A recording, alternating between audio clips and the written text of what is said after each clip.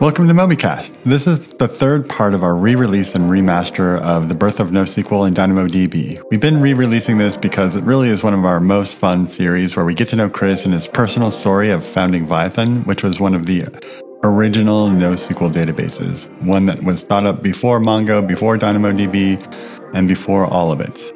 Chris tells the story of leaving Microsoft to found this company, and he told that story mostly in the first two episodes. So now we're going to start talking about the fundamental details of DynamoDB so that you can get to know how Chris talks about technology and how I, your host, John Christensen, sort of pepper him with questions and come to understand the technical details that he is laying out. So I hope you enjoyed this third part of the 5-part series, and yeah, let's jump right in.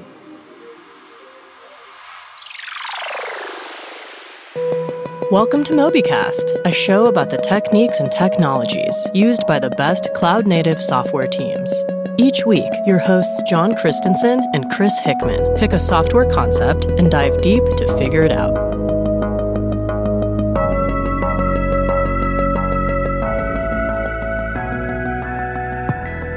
Hello and welcome, Rich and Chris, another episode of MobyCast. Hey guys.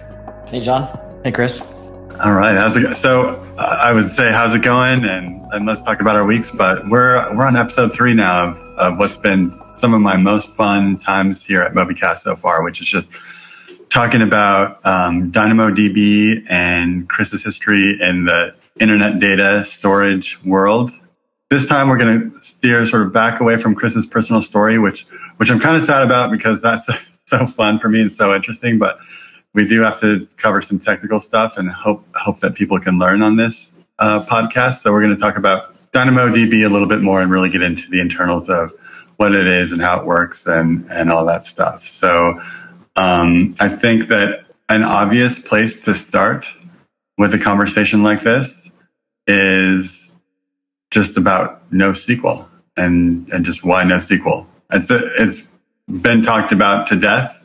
But, let's just at least gloss over some of the highlights of that conversation. Go ahead, Chris. Yeah, so we touched on this previous 2 episodes, and what are the challenges of being internet scale, the types of data that's being collected and whatnot. So maybe just as a recap, kind of just talking a little bit about like, okay, what has been the evolution of data? And, previously, before the internet really became where we needed to have internet scale databases, SQL and relational databases definitely ruled the world. Maybe the interesting thing to consider with that is that for the most part, SQL, it came about as a way to optimize for storage. When it was developed, storage especially was very expensive. And so by going with a normalized data model where you basically aren't replicating the data, you could save on storage space, right? So this is one of the primary motivations behind building these relational systems in SQL. So optimize for storage because storage is really expensive. The data is normalized, so you don't have duplicates, and you have these multiple tables of the data, and they're connected together through keys. And then they're also built to scale vertically, right? In order to handle more load, you get a bigger machine, or you add more storage, or you add more memory or CPU power. But, here we are, another 20, 30 years into the future, and now storage is really cheap. And we have lots and lots of it. So this was one of the reasons for going to NoSQL. NoSQL is definitely more of it's denormalized data. So you, rather than making references to your data in other collections, you keep it all together, basically kind of like as an atomic unit. And so there's some duplication of data for sure, but again, storage is not nearly so much of an issue as is scalability. And the ability to scale horizontally. So that was really kind of what drove this evolution from SQL to NoSQL. It's just basically just realizing that the constraints were now different. The economics of the resources that are being used are different, and this model came about. Right. I remember memes before they were called memes, kind of joking at people that were going to Mongo, a long time ago, that were basically making fun of like the fact that people were using it for not internet scale problems. And, it's like, are you internet scale? And no, a lot of people were not internet scale. So it was that scalability that was the first driving force behind it. And it wasn't something like Groupon or something that was one of the first users of Mongo in particular at scale. I don't recall exactly, who some of those first marquee customers were for Mongo, but definitely, it did kind of, it was probably like 2010, around that time frame, I think, when kind of Mongo appeared on the scene. Yep. And it was it came after CouchDB, but I think it came a little stronger and with a little bit more, it was like more buttoned up and ready for people to use. Mm-hmm. Yeah, I think they probably had more resources behind them, and they were able to iterate more quickly and get some of that market recognition and share that comes along with it. Right. And so we were going to talk about DynamoDB here. And, what's interesting for me about DynamoDB is that it's been around longer than either of those. And we went kind of deep into the history of that before, but I think it's only this year, and it could just be me and I'm projecting on the world, but I think it's only this year that people are realizing that Dynamo is not an ugly stepchild of Mongo, and it's not like a newer entrant, and it's not a half thought up thing, but it's actually the OG of NoSQL databases. And it's really very good and managed in AWS. I think people are kind of realizing this and talking about it a lot and making the decision to use it. So let's talk about what it is. Right. Yeah. So MongoDB, DynamoDB, just like MongoDB, the NoSQL offerings, think of them as, for the most part, they're document stores or their key value stores. So the data is denormalized. You're basically fetching something based upon some kind of key, and you can think of it as just a bag of data that's coming along for the ride. So it's a document, or it's a value type thing. It's also, DynamoDB in particular is definitely geared towards event-driven programming, which is, really kind of a very popular pattern. And we've talked about this before on previous episodes of MobyCast. It's very popular, and it's gonna become even more popular. It's designing distributed systems that are complicated. Going to an event-driven model is kind of key in order to reduce the complexity. So DynamoDB has native support for that, and we can talk a little bit about that as we dive into it more. And then, of course, DynamoDB is designed to be very, very, very scalable, very performant. One of the things that at reInvent this year that they pointed out is a single table in Dynamo can handle 4 million transactions per second. That's a lot. No way. I was not there to hear that. That's amazing. 4 million transactions a second. So that ends up being what? Like a 250 million a minute? Right. Yeah, that's right. That's unbelievable. That's every 4 minutes doing 1 billion transactions. Yeah. Right? So very scalable, very performant, right? And that's the power of scale out, right? That's the power of horizontal scaling and partitioning and sharding.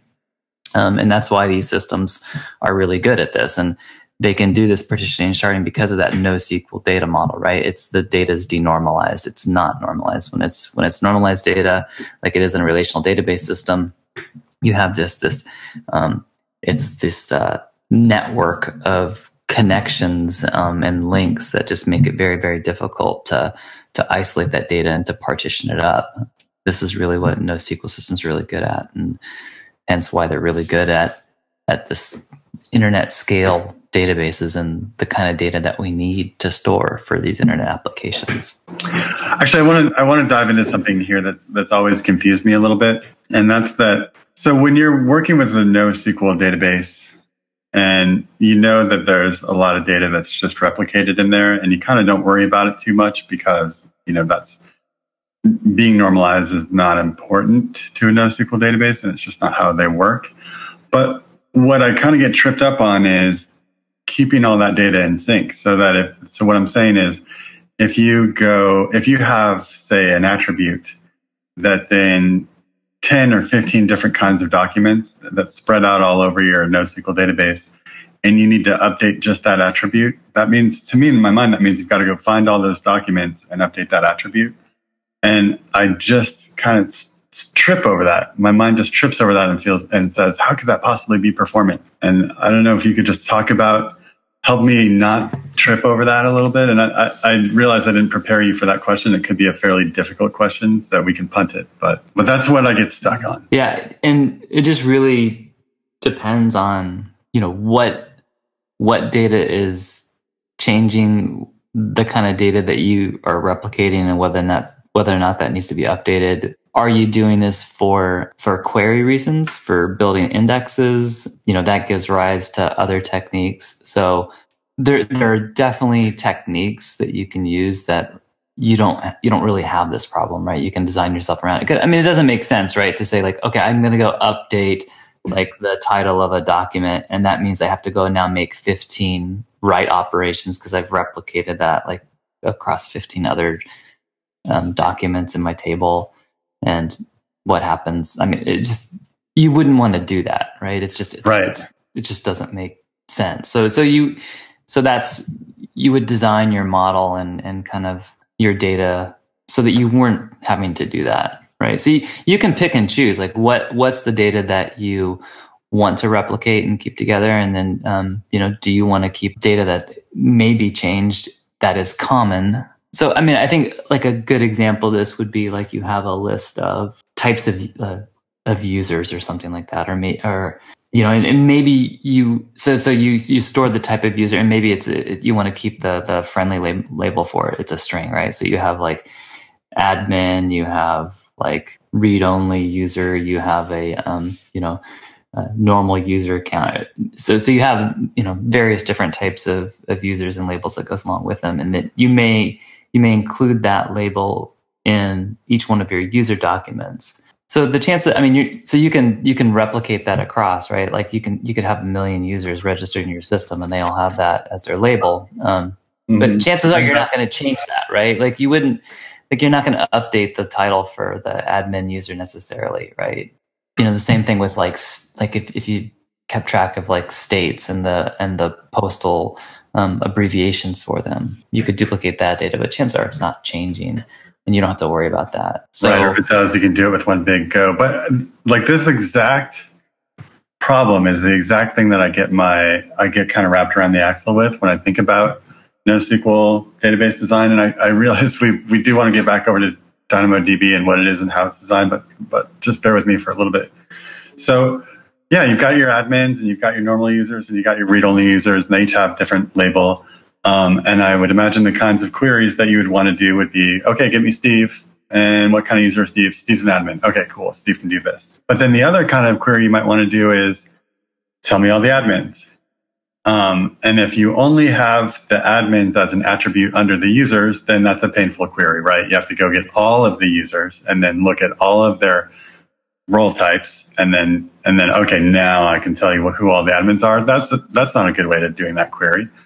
But then, so you're like, okay, we're going to not worry about duplication of data, and instead we're going to have all the users, and their role is going to be in the user record, and then we're also going to have another document that just has at the top level, it's going to be each user type. So there's going to be at the top level, it'll be here's the admins, here's the normal users, and here's the read-only users. And then under each one of those nodes will be a list of every user or their IDs or something. So then it just seems to me that there could be a problem having both of those sitting around, having that data stored in both of those two different ways. You see what I mean? Like, doesn't it seem like that? Yeah, well, I mean, this is where indexes come into play for sure. So, like, if you wanted to, if you had a query pattern where you just had to go get all normal users or all admin users, you would just index on that particular attribute in your table, right? So, and that would end up being a very fast and very performant operation. Okay, so an index is essentially just going to take all that data and store it in another way. It's going to store it in like another order so that you can get stuff in the order that it's stored in. And if the index needs to be kept up to date and all that, and that could be expensive, but that's fine. You can let the database system take care of that, and you don't have to. Okay, got it. Yeah. Okay, that makes sense. Yeah, so indexes are super important, right? With things like DynamoDB, and really kind of understanding like what are your query patterns and where do you need indexes and how do you do that and things. I think, and I could be wrong on this, but I think that when I used Mongo on a big project, and it was in like 2010 or 11, it did not have indexes. Like it wasn't a feature. I could be wrong, but I think they just didn't have it. And that was what was killing us. We were like, oh my God, these queries are so slow. So let's just duplicate the data. Okay, now they're fast again. Oh, now we have a horrible mess of data on our hands. Yeah, I started using Mongo in 2012, and it had index support. Interesting. It could very well have, and it could have been that we were just, missing the boat. But yeah, indexes make a ton of sense. Yes. And there's lots of support for that with DynamoDB, and maybe this is a good time to kind of talk about just like the overall terminology for DynamoDB, right? Quick interruption to ask you to please go to mobicast.fm/show-notes and sign up for our show notes. Those give us a chance to send you the show notes once a week. They're detailed outlines that have all the information that we present in the show, which makes your email searchable. Really cool. And we definitely don't use that address to spam you. In fact, we can barely remember even to send out the show notes every week. So thanks for signing up. Like with relational systems, Dynamo has this concept of table. The table is basically a collection of these documents or these key value things. And so those particular components referred to as items. So you have tables. Tables are composed of 0 to n items. A table must have a partition key. So this is really important, kind of identifying what is the partition key for your table. It is definitely, it's a primary key, right? It uniquely identifies an item. But what's really important about it is that it's determining the data distribution for all the items that are going into that table, right? Like this is what is being used to shard the data, to partition the data. So you want something that is uniformly distributed and fairly random, right? So you wouldn't want a partition key on like a status value or like user type or gender. Like those wouldn't be good partition keys, but something like a UUID would be a good choice type thing. So partition keys, again, this is the primary way that you're going to uniquely identify the items inside your table, and it does determine your data distribution and how well the data can be distributed. It can be fanned out and distributed across all the storage resources that are there. In addition to the partition keys, you also have something called a sort key. So sort keys, these are, you define keys that basically create indexes that allow you to sort items within that particular partitioning. Some other terminology and we can talk a little bit more about this as we have time. There's the concept of a global secondary index. And what this is a way to provide an alternate partition key. These are pretty powerful, but they're also really expensive. I believe the limit is you can have 5 of these, a total of 5 of these. But again, when you say expensive, you mean like just in terms of how much extra compute resources it takes, or storage resources it takes, or memory it takes? Yeah, I mean, this is creating duplicates of your data behind the scenes, right? Because it's basically saying like, I'm going to use a different partition key. You can almost think of it as like, it's almost like a whole different database. It's a copy, but it's it's shuffled in a totally different way, right? So that's what a global secondary index gives you.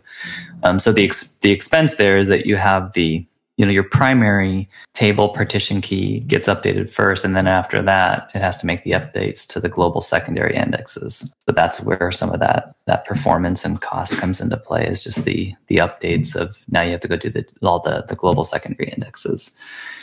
And there is latency, right? Because those are eventually consistent updates.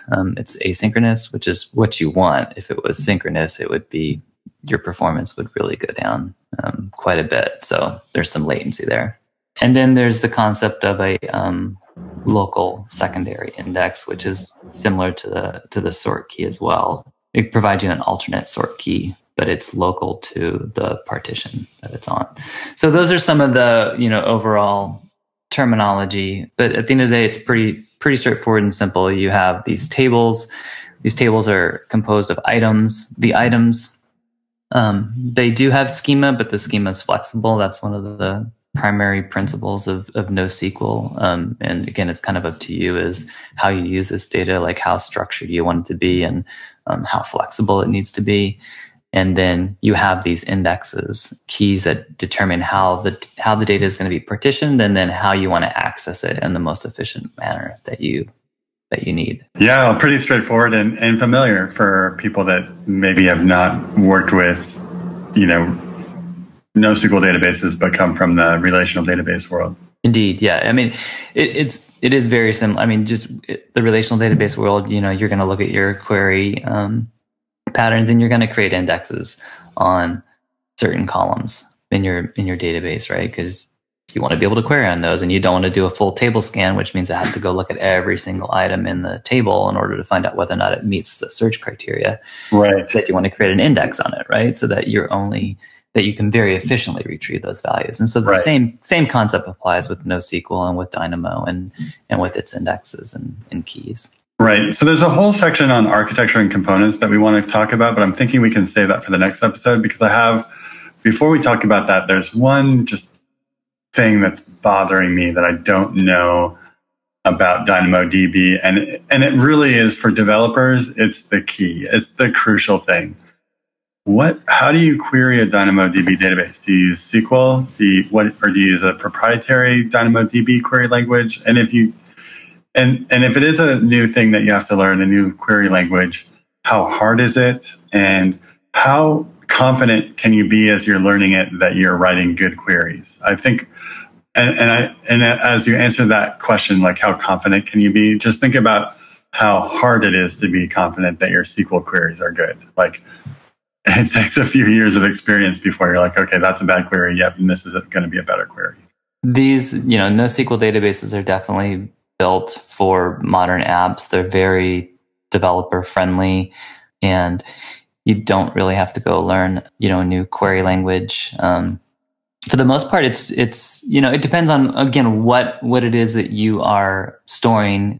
If you're using it as a key value store, obviously your queries are based upon like your key. Like, so you're saying, here's my key, go fetch this value.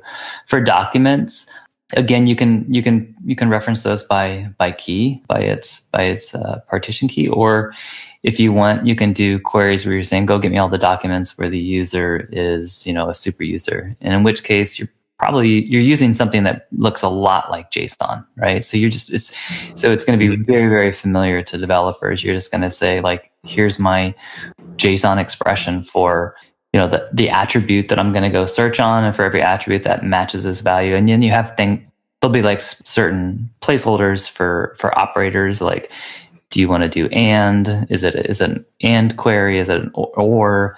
Is it, greater than or less than? So some just very familiar concepts for putting together Boolean expressions for going and querying this data. So there's that, and then there's a very rich ecosystem of tools and information to kind of let you know how your queries are doing. So just any DynamoDB has the support, Mongo has it as well. You can go analyze your queries. You can get reports on slow running queries. What's taking a long time, and then also just hints on how to go fix it. So there's a lot of support there. Cool. Well, that's good. SQL being what it is, it's definitely a weak spot for a lot of folks.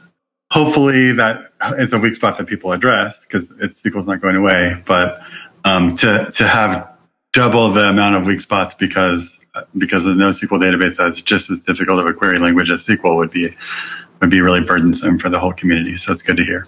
Mm-hmm. Yeah, SQL is very robust, very, very extensive. There's very few people that understand every function, every component of the language, right? It's being constantly added to as well, right? Mm-hmm. So it's like you go look at the documentation for, say, like Postgres's version of SQL, what it supports, and it's like, oh wow, like there's 20 different ways and operators I can use to go roll up aggregations, and it's like, okay, well, you know, what do I do here? Yeah, totally. Do it right versus not nearly as expansive in the NoSQL space, right? So it's much more constrained, and again, it's kind of reflects the data model, right? The data model is simpler, so therefore the query language is simpler. Excellent. Yeah.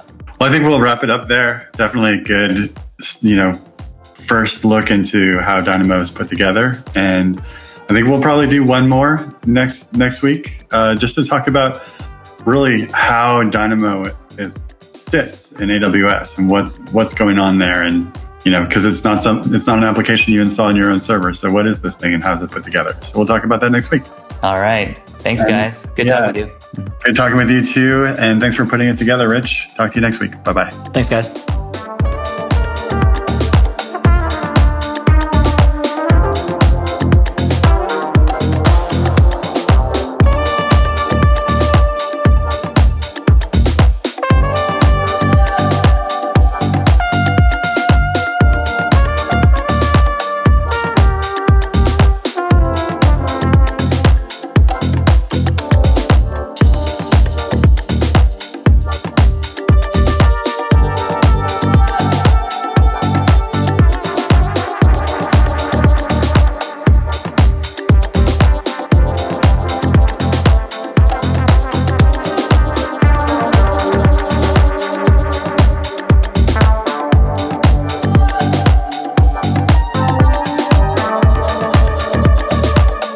Thanks for listening to that episode. You heard Chris Hickman, John Christensen, that's me, and you also heard Rich Statz, who was our original producer and the person responsible for the idea of MobyCast. We miss him, but we still work with him in other parts of our business.